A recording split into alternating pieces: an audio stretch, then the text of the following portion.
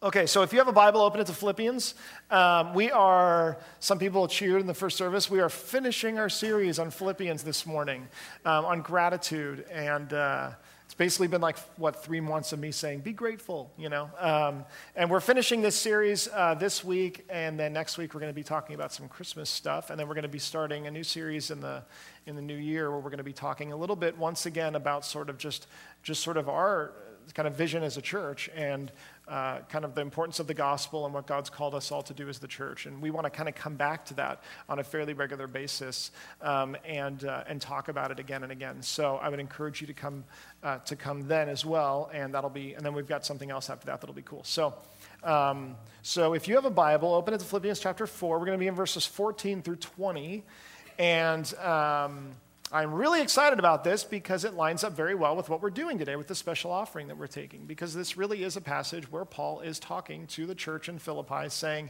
thank you guys for sending me support financially to make it possible for me to do what I'm doing. And that's exactly what we're going to be taking a special offering for this morning. So it's kind of cool. I'll put it up on the screen here. Philippians 4:14 through 20 says this. Yet it was kind of you to share my trouble. And you, Philippians, yourselves know that in the beginning of the gospel, when I left Macedonia, no church entered into partnership with me, giving and receiving, except you only. Even in Thessalonica, you sent me help for my needs once and again. Not that I seek the gift, but I seek the fruit that increases your credit. I have received full payment and more. I am well supplied, having received from Epaphroditus the gifts you sent, a fragrant offering, a sacrifice acceptable and pleasing to God. And my God will supply every need of yours according to his riches and glory in Christ Jesus. To our God and Father be glory forever and ever. Amen. And because he's Paul, that's not actually the end of the letter. He even says more after that, after he says amen. But we aren't going to talk about those verses. So here Paul is saying to the church, thank you for supporting me. Thank you for financially supporting me and what that has meant. Now, there is a direct correlation between gratefulness and stuff and having stuff and the stuff that we have. There seems to be a direct connection between those two things, but it isn't the connection that we would usually think. One would think that it makes sense that the more stuff you have, the more grateful you are. That's the argument that my kids make a lot, right? And that would make sense to us. But it turns out, and we talked about this last week when we talked about what Paul said about contentment, that the truth is, it seems to be that there is a connection between gratefulness and the stuff that you have, but much of the time, in fact, most of the time, those who are the most grateful do not have the most stuff. They simply have a way of looking at what they have. And oftentimes, the most grateful are those with even the least amount of stuff. One of the things we said about Paul was that Paul said, I had known what it is to be content when I'm in need and when things abound, which is really unusual. Most people never experience both, and he does. And what we said was that I know in my experience, it is those who have much that struggle with contentment, much more than those who have little, because we rely on it and we begin to find our security in it, and it begins to be what we're all about. And so just like when I am happy that it's not raining because I like the sun, and I also don't need the rain. I don't need it to live. I've got other ways of getting water and things like that. A farmer would feel very differently who relies on rain to feed their crops. They depend on it. When you depend on something, you cannot really be content without that thing. And so we see that there's a connection between the gratefulness that we have and the stuff and the possessions and the things that we have. So it would make sense, though, to say that the mark of a generous heart, that if a person truly, a grateful heart, that if a person truly were grateful, that one of the ways that you would see that gratefulness is through generosity. This is something that you read about in the Bible. It's the idea that a really grateful person is somebody who is able to let go of things and give what they have. A grateful person is not someone who holds on to what they have so tightly because they love it so much. Paul is talking about this idea of giving sacrificially. Now, the first thing that he says here is he says, yet it was kind of you to share my trouble, and you Philippians yourselves know that in the beginning of the gospel, when I left Macedonia, no church entered into partnership with me in giving and receiving, except you only. He calls this a partnership.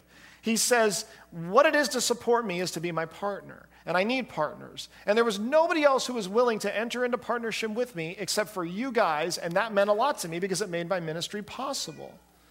Paul's ministry would not be possible without the support of other people. He functions like a missionary. He's a traveling evangelist. He goes around, he tells people about Jesus, and he knows that if he asked them for money, that would probably affect the message being received.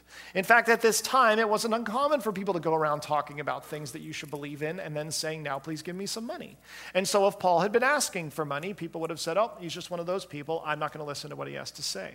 Or the fact that Paul is attempting to begin new churches, and new churches don't pay for themselves right away. He needed support from other people. And so Paul is one of many, many people that we see throughout time, throughout the history of Christianity, who have said, I'm going to endeavor to do this thing, but I can't do it by myself, and I can't even really pay for it by myself. I need you and others to be able to support me, and he calls that a partnership. It means that you're in this thing together. You're actually doing this thing together. You're a part of the same thing. Paul was a tent maker. He did what he could to support himself, but especially when he's suffering and in chains and in prison, he needs support from others. Paul was under house arrest. He says, you gave me my full payment and then more. Beyond that, they gave him what he needed to pay for the house that he was in and to pay to live where he was because he needed money for those things. And then they gave him even more beyond that. They sent Epaphroditus with this money, and they gave it to him. And what he says to them is, he says, not that I seek the gift, but I seek the fruit that increases your credit. Here's what he means by that. He says, I'm not actually just asking you for money because I want money. He's saying money isn't the end goal. What I want is I want the fruit that increases the credit, which is a fancy way of saying I want more people to come to know Jesus. That's why I'm happy. I'm not happy because I got money. I'm not in this to get money. This is not the most effective way to get money, to do what I'm doing and just ask churches to support me. What I want is I want more people to know about Jesus. This is the goal. Okay, so here's the good news. The good news is that anybody who follows Jesus has been given the same mission, has been given the same call, which is go and make disciples of all nations. And that right there, the increasing of that fruit, that is the thing that we're in partnership together to do. We have this same mission together. It's interesting that the way that God seems to have set things up is that he uses us to help other people. We need one another. We're not really set up in such a way, even in the church, that like I can do all of what I'm called to do just by myself. We need other people to partner with us. There was a point several years ago where Ellie and I were in the middle of our adoption with our son Tegan, and it was taking years, and it was costing a lot of money. And I was talking with a friend of mine about, he was kind of asking me about some of that, and he was saying like, why don't you like ask people to, help you pay for your adoption? And I was like, I'm not going to ask people to help me pay for my adoption. I don't like asking people for money. I'm like an adult, I want people to know like I can do it all on my own, and I'm fine, and I don't need anything from them. And he was like, well, yeah, that doesn't sound like prideful or arrogant at all. And he said, I would like to help you. I would actually like to, and I know how big of a deal this is for you, and I know what it means for this child that you're going to bring home. And the adoption, it kept stretching out longer and longer. It kept being delayed. The cost kept going up. There just was more and more and more. And so it was around the time of year when people are sending out Christmas cards, and we were going to send out a Christmas card and kind of write some updates on there so people knew what was going on with the adoption because it had been so many years. And he said, why don't you just ask in the Christmas card? And I was like, you want me to ask in my Christmas card for money? He's like, yeah, let's ask people to do this thing with you because I think people really want to partner with you in what you're doing. I think they really want to support you in that. And so we did, and I'll never forget the response that people had. I'll never forget the really close friend of mine who walked in my office and handed me this huge check. It wasn't like a big check, but he handed me a big check. Money that I didn't know that he had. And he gave it to me, and we're both crying like babies because I didn't think this was going to happen, and he was so excited that he got to do it. And he was like, my wife and I want to give this to you, and we want to support you in what you're doing. We're so excited about it. We want to help you guys out, and we want to see this kid come home, and be with your family. And it was the most amazing thing ever. And then when the adoption was kind of finalized, and we brought Tegan home, and there's all these people there with us, and they're excited. They're at the airport and stuff. All of these people were really, really excited because they got to partner in something that needed other people to partner with it. We got to a point where we realized, I don't think that we can do this on our own. We just can't. We feel like it's what we're supposed to do, but we just can't do it on our own, and that's actually okay. Sometimes it feels wrong to us, the idea that you would need to partner with somebody, the idea that you would need to depend on other people. That's the way that God has set up the church. That's the way he's set up. He's like, I want all of you to go out. I want people to be reached. And everybody's going to have their role because there's so many different ways that we play our role in reaching people for Jesus. Some people ask for support because they can't ask for funds from those that they go to reach. Some people ask for support because it just takes so many resources and so much to do what they're trying to do in the part of the world they're trying to do it maybe. Some people need help training people and equipping them so that they can go out and teach the gospel in other places. Some people need physical labor. You send them teams of people. All of those that are trying to bring the gospel to others, they need prayer. And they're like, please pray for us. Seriously though, it actually matters and it does something and it means something. So would you please be praying for us and what we're doing? And we see the same thing played out here. We see some people in this church bringing the gospel to children. We see some people bringing the gospel to teenagers. We see some people bringing the gospel to those who have responded to it and yet still struggle to live it out in their lives every day because that's the way the gospel works. And there are some that bring the gospel to senior citizens who can't even leave their house anymore. And that's the only way that they're going to be able to receive it and hear it and be encouraged by it. That we see it even within the church, the idea of partnership. But you can't have partnership unless you agree on what you're trying to accomplish. You can't have partnership without a shared mission. I was praying about this church in China that had recently, 100 of their members had been arrested and taken to jail. And the pastor was very wise, and he wrote out a statement on religious disobedience, basically, and why that mattered. And he said, if my wife or I are ever taken into jail and we've been gone for more than 48 hours, I want you to release this to the world. And I want people to read our statement on why we do what we do and why we worship and why I will never say I am guilty to any charges that are brought against me. And one of the things he says, I was kind of praying it, one of the members of his church said, they said this yesterday, I think. They said, Lord, today we worship you in police cars, because this was their first Sunday being gone. We worship you in police stations. We worship you in detention centers. We worship you in prisons, and we worship you in homes. We have no other goal except to worship you alone. We ride in buses heading to police stations as though riding down the road to Zion. For you tell us, Lord, that you are looking for worshipers who worship you in spirit and truth. May you be pleased with our worship. We have nothing to offer you but our hearts. We offer them up sincerely to you now. You know, the church in China is just exploding right now with new Christians. The gospel is going out, and people are just coming to faith in great numbers. And many would say, why is that happening in a place like that? There doesn't seem to be an obvious reason for it. It's not because the circumstances are easy. It's not because they have freedom to even worship and do what they're doing. It's not because they have a nonprofit status for their church. It's not because they have an abundance of pastors. It's not because it's easy to be a pastor. I was at a Starbucks a couple of years ago, and I was praying with a guy, and afterwards somebody walked up to me when the guy left and said, it is just so encouraging to see people praying out in public, and they gave me a gift card. And I was like, it's hard to be a pastor in this town, you know? People just don't know what I go through. They just don't know how hard it is to be me and to do my job. Right? Is the church exploding in China because of that? Because there's people everywhere looking at Christians saying, good job, keep going, you can do it. It's not because they have better Bible translations. It's not because they literally have more Francis Chans in China than they do here. The Chinese church is exploding because they have the most important thing a group of human beings can have.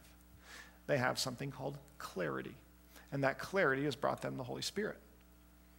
They have clarity, meaning they understand exactly what they're there to do. They understand exactly what the mission is that God's given them. They know exactly who their enemies are. And they've said it in the statement that they wrote. They said, our enemy is anyone who is getting in the way of someone else hearing the gospel, because there is nothing more important in this universe than a person hearing the gospel and responding to it and then having eternal life. There is nothing more important than that. And there is nothing worse that could happen to a person than for them to not respond to that or not hear that message. And there is nothing worse that you can do than to get in the way or interfere or slow down the process of somebody being able to be exposed to that gospel and to hear that message. They have clarity on that. They know why they exist. And so why is it harder for us?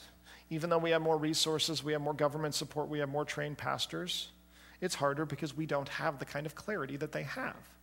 We don't have the ability to see as clearly what it is that we're actually called to do. There's this game that we play with our kids when they go swimming. It's a very easy game. You throw something in the pool and you tell them to go get it. It only works when they can swim, so I would encourage you to do it before that.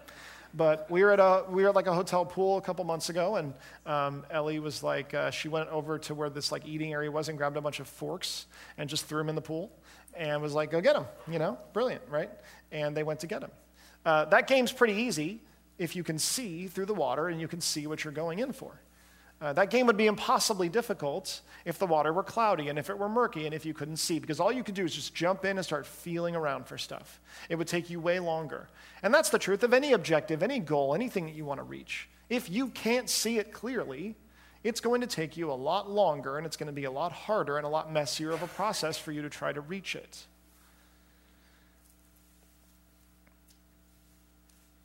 Our greatest danger today is not seeing what it is that we're here to do and not being able to focus on it. Is anything that gets in the way of that for us? I was talking over the last couple of weeks, I promise this is the last time I'll talk about this. I was talking over the last couple of weeks about anxiety, and that I've been having a lot of anxiety lately and over the last few months, and I was talking about kind of how it even played out as I'm looking at these last few weeks in Philippians and seeing what it is because to have anxiety is basically to have fear. You're fearful of things, and you're kind of consumed by that fear. You're afraid of losing things, you're afraid of getting things, you're afraid of all kinds of stuff. And I've talked to a lot of you over the last couple of weeks about the anxiety that you have, many of you. And as we've talked about anxiety, one of the common things that you hear is that the way that you deal with anxiety is you face it. It's the only way to really deal with it. Any good counselor will say, okay, so what? They'll say it a lot nicer than that. They'll make you feel better. But they'll essentially say, when you say, I'm afraid this thing's going to happen, they'll go, so what if it happens? What if it happens? Let's just go to that place for a second and let's say, what if? Is God still good enough? Is he still okay?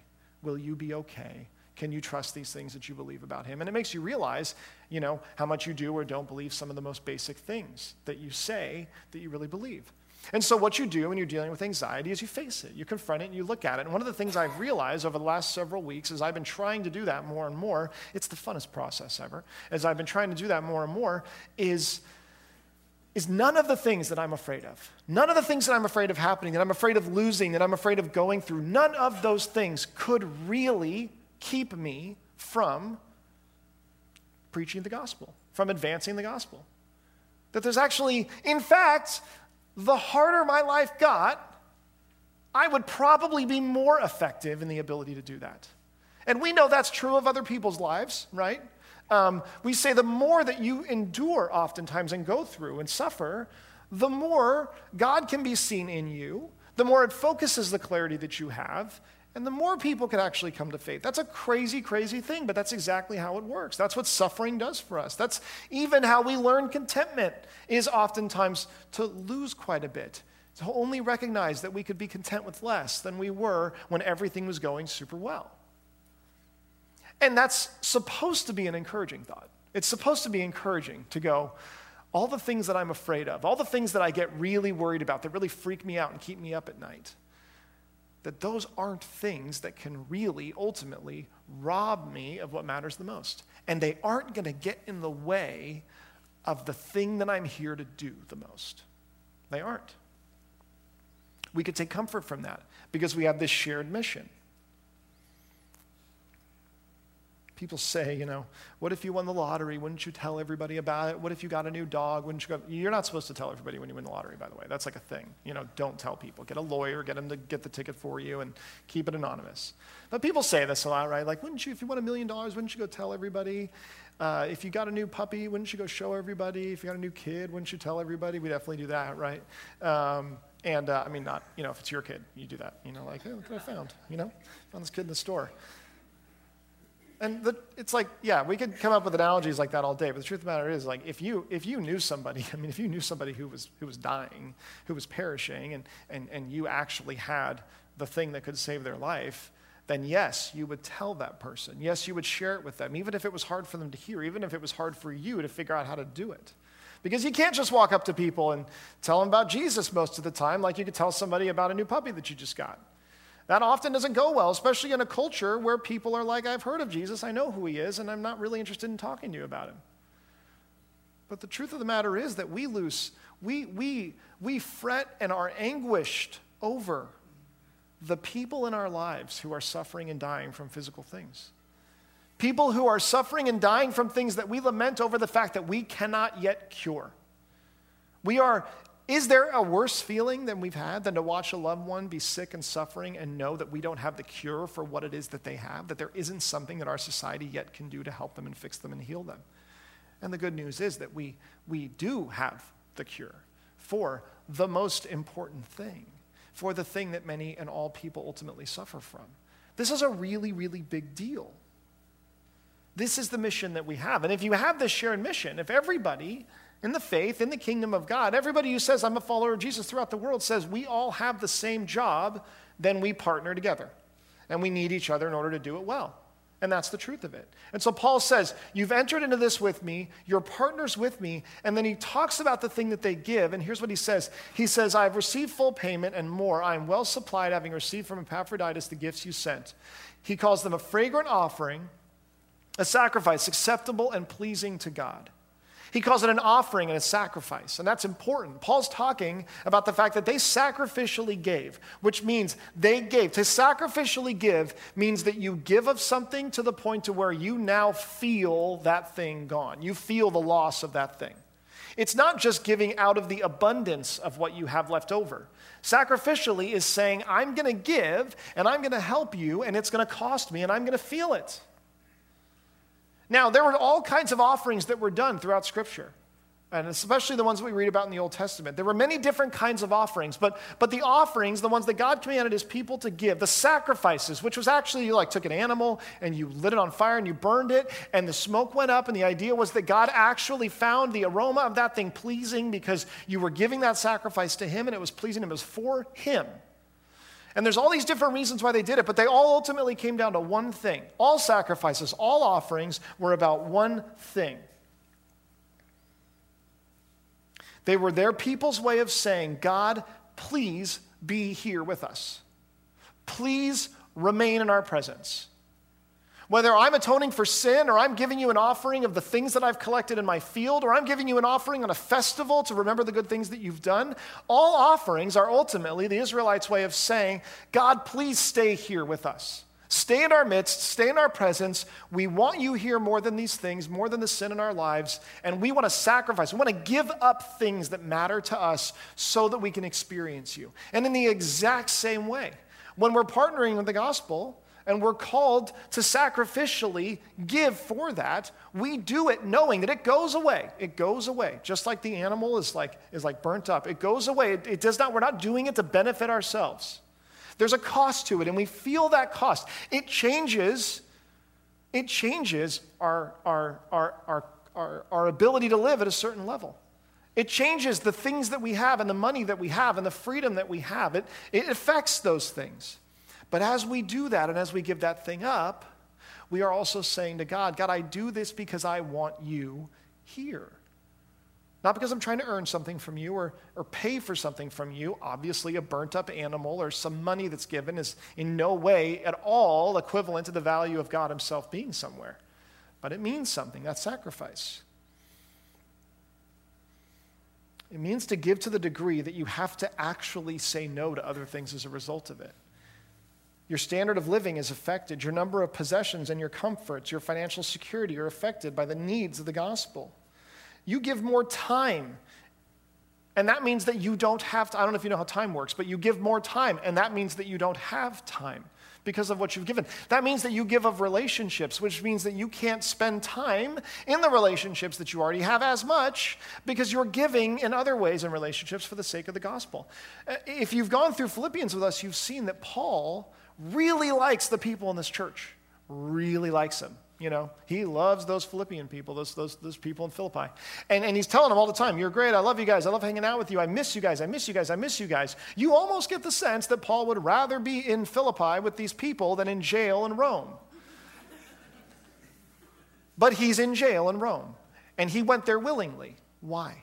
Because he sacrificed even the relationships that he had, saying, I want to be with you guys, I want to go to church with you guys, I started this church, I love it. But I'm going to go, and I'm going to sacrifice. And Paul doesn't sacrifice money as much as he sacrifices all the other parts of his life in partnership for the gospel. And it's something that we're called to do all the time.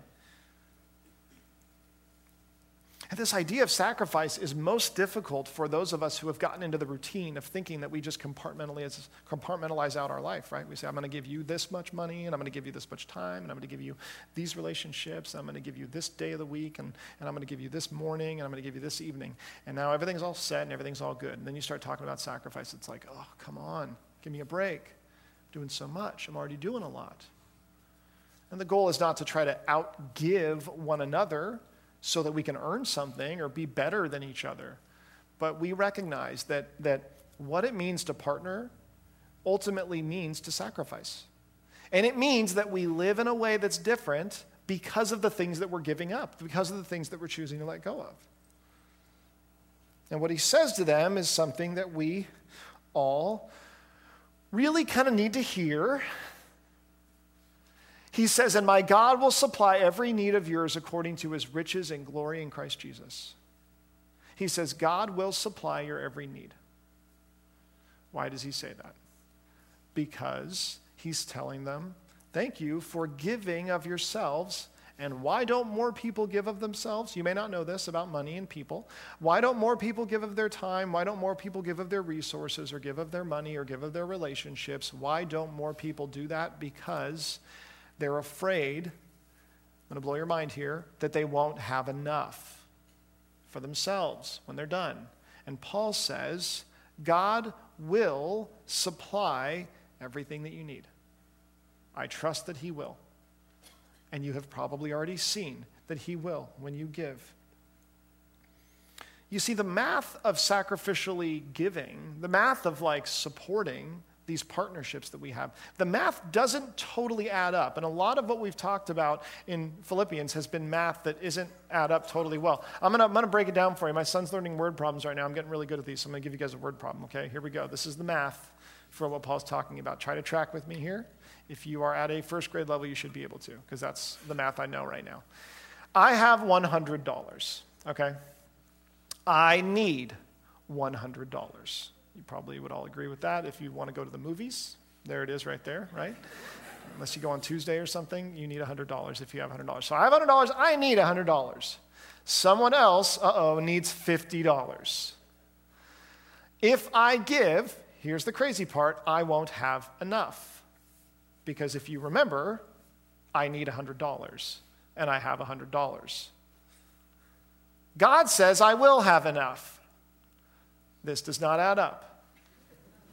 This does not really add up, does it? I will pray about it. That's a good idea. I'll pray about it. He must be talking to the guy over there who has $150. He's probably not talking to me. This is the math, the kind of math that we read about. Just like when Paul talks about contentment and says you're never going to believe it, but contentment isn't tied to the more stuff that you have. All over the place. Throughout the Bible, you encounter these math problems that just don't make sense. And it's God's way of saying, here's how I work. If you give, you will have enough. I will provide what you need. And many of us know what that's like. Many of us know about the check that comes in the mail that you don't expect, about the refund that you forgot about.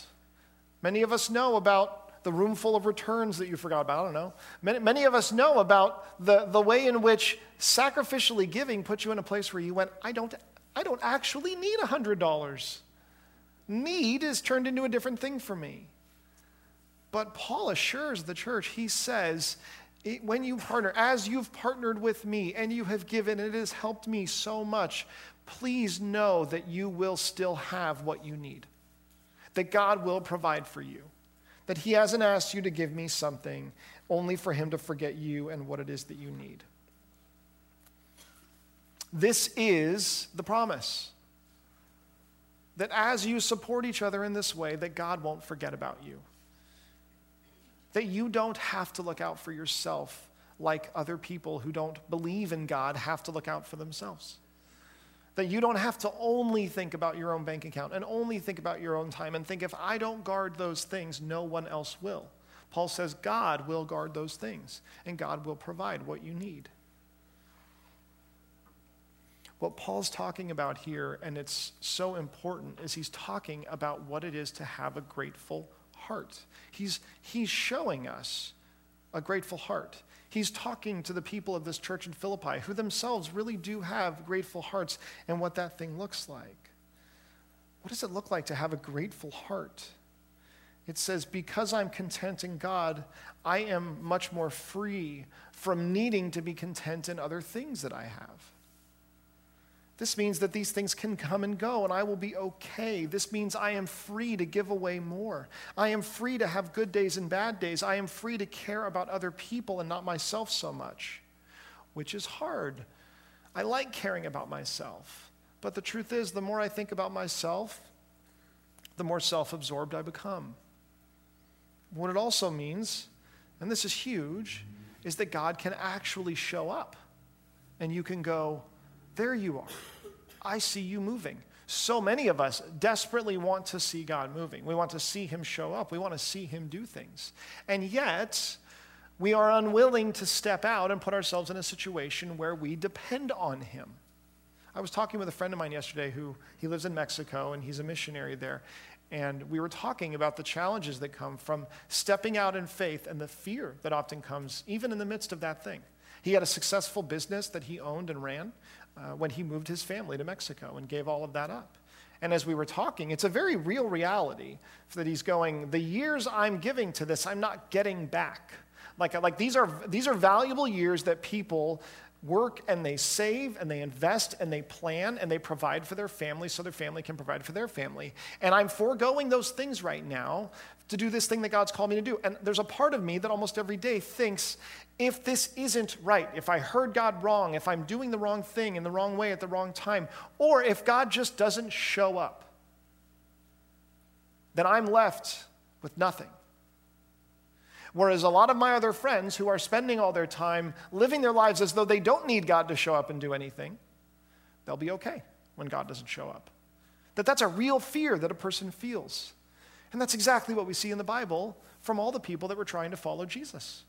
Was Jesus kept saying, step out of the boat.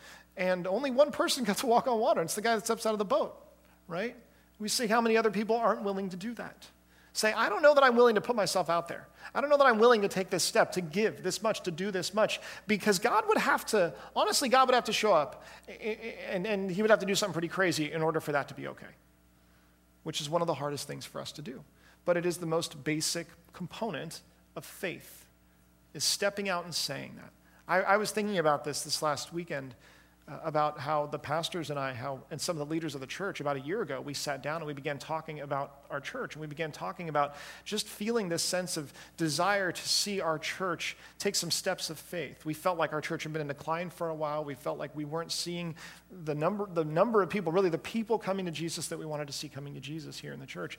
And so we started to look at what are we doing as a church, and what are we investing our time and our resources in? And we began to realize that we were pretty comfortable doing many of the things that we had done for a long time, and that we were proud of those things as a church, and we were good at doing them. And so we began to feel like, well, in order for us to actually probably do what we feel like God's leading us to do, that means taking some steps of faith and not doing things that we're really good at doing, that we're really well known for. It means trying to do some new things. It means creating some space and taking this year of rest that we're in as a church right now from programs. And the crazy thing about it, now looking back on that, is that even though we're only a little ways into that process, I can't think of a time that I don't sit down in a meeting with somebody who's involved in leadership of this church, a pastor or a committee or something, that we're not talking about the way that God has shown up and the things that God is doing. And we're not going, that had to be God. That has to be God. Because it's not this awesome thing that I know works so well, and it's not this awesome thing that historically has been a great thing that we rely on. And it's not even because of me, because I honestly feel like I don't know what I'm doing right now, and I feel like I did before. Now, that's not to say that God wasn't working and moving in this church before, because he clearly was. But we recognize that there's nothing like stopping and looking and going, I saw God do something there. I saw him work there. And it was because sort of a grateful heart led us to a place of saying, like, can we step out and can we do something that requires us to trust him? Ultimately, above all else, gratefulness is freedom. The ability to be grateful in our heart for who God is and what he has done. And what that does for us is it gives us a kind of freedom and liberation, the ability to let go of so many other things that we think that we need. Not because we're forced to or because we feel guilty or because we're obligated to or because it earns us something with God, but simply because we're grateful. And one of the things that we have said again and again and again is that one of the most defining marks of a person who follows Jesus is not their ability to follow rules and not their ability to cut everything out of their life and not their ability to have self-discipline to rival the most religious person that they can find. One of the most defining marks of a person who follows Jesus is gratitude. In a world so void of gratitude, it is being a people who are actually grateful, regardless of the circumstances, who can be content in a world filled with like zero contentment. I think it's so awesome that this like lines up with this Christmas offering that we've been talking about for a while, because I can't think of a better way to respond to kind of the gratefulness that we have in God than to do this, to partner with these people. Just to remind you guys of what this is for, we're taking an offering this morning, and this is like beyond really the normal tithes and offerings that we do as a church to kind of keep operating and doing what we're doing. And the first thing that this goes towards is this is going to go towards a church plant called Spacious Grace in Eugene that's being led by a family, the Lees. And many of you saw Brian Lee and his family come, and Mitch Lee come, and you saw them talk about the ministry that they're doing there in Eugene. You also saw them talk about their growing family and the fact that they have 6 kids and they're about to have 2 more, and they don't have a vehicle that fits all those people. And so one of the things that we want to do is take an offering, and we want to give them some money so that they can buy a new vehicle. And we also want to take some money and we want to give it to them monthly so that Mitch can spend less time working and building cabinets as a cabinet maker, and so that he can spend more time with the people of Eugene. And if you saw the photos, if you heard the stories of what they've been doing, they really are spending and taking every opportunity that they have to build relationships with people who don't yet know Jesus, people who would not walk in the doors of a church. There's also a ministry in Honduras called Proyecto Manuelito. And what they've done is they've been incredibly effective at building and maintaining these children's homes for children who are orphans. And as these kids come in and as they live there, they're cared for, they're fed and they're taught, they hear the gospel of Jesus. Well, they've been so successful at this that families and children have come from the villages. Children have come from the village nearby who have parents, who have families, but still come because they can get food and because they can have something to do for the day.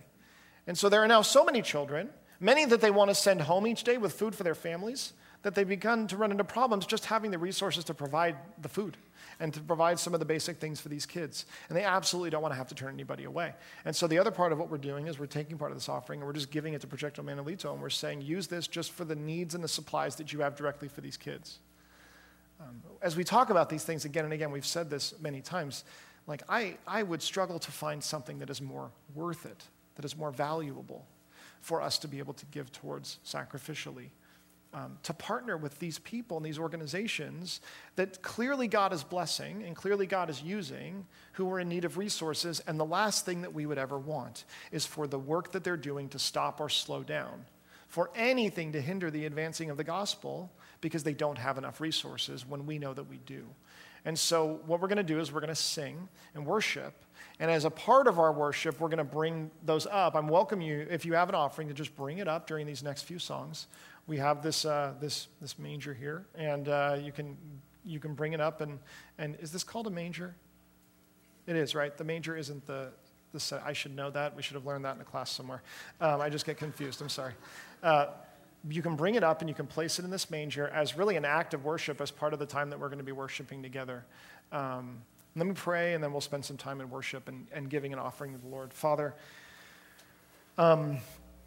we are so grateful for who you are, that you're a God who has given us so abundantly beyond what we ever have been able to earn, deserve, more than we've ever even asked for. Father, we pray that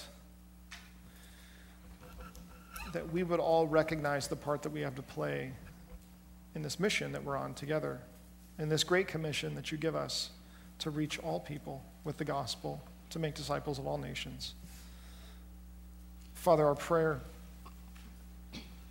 is that through our worship, through our offering, through our lives, God, that you would be honored, that these things would be driven by gratitude for who you are and what you've done, God. We thank you so much, God. It's in your name we pray. Amen. Father, those words are the perfect words for us to sing because we recognize that there is something about you that you alone have the ability to have such an impact on a person's life that you cause them to be completely transformed and changed into someone who is so joyful and so grateful and so passionate, Lord, that they do the kinds of things that we read about from Paul. That they are, like this pastor, Wang Yi in China, Father, willing to be persecuted because you alone are so good.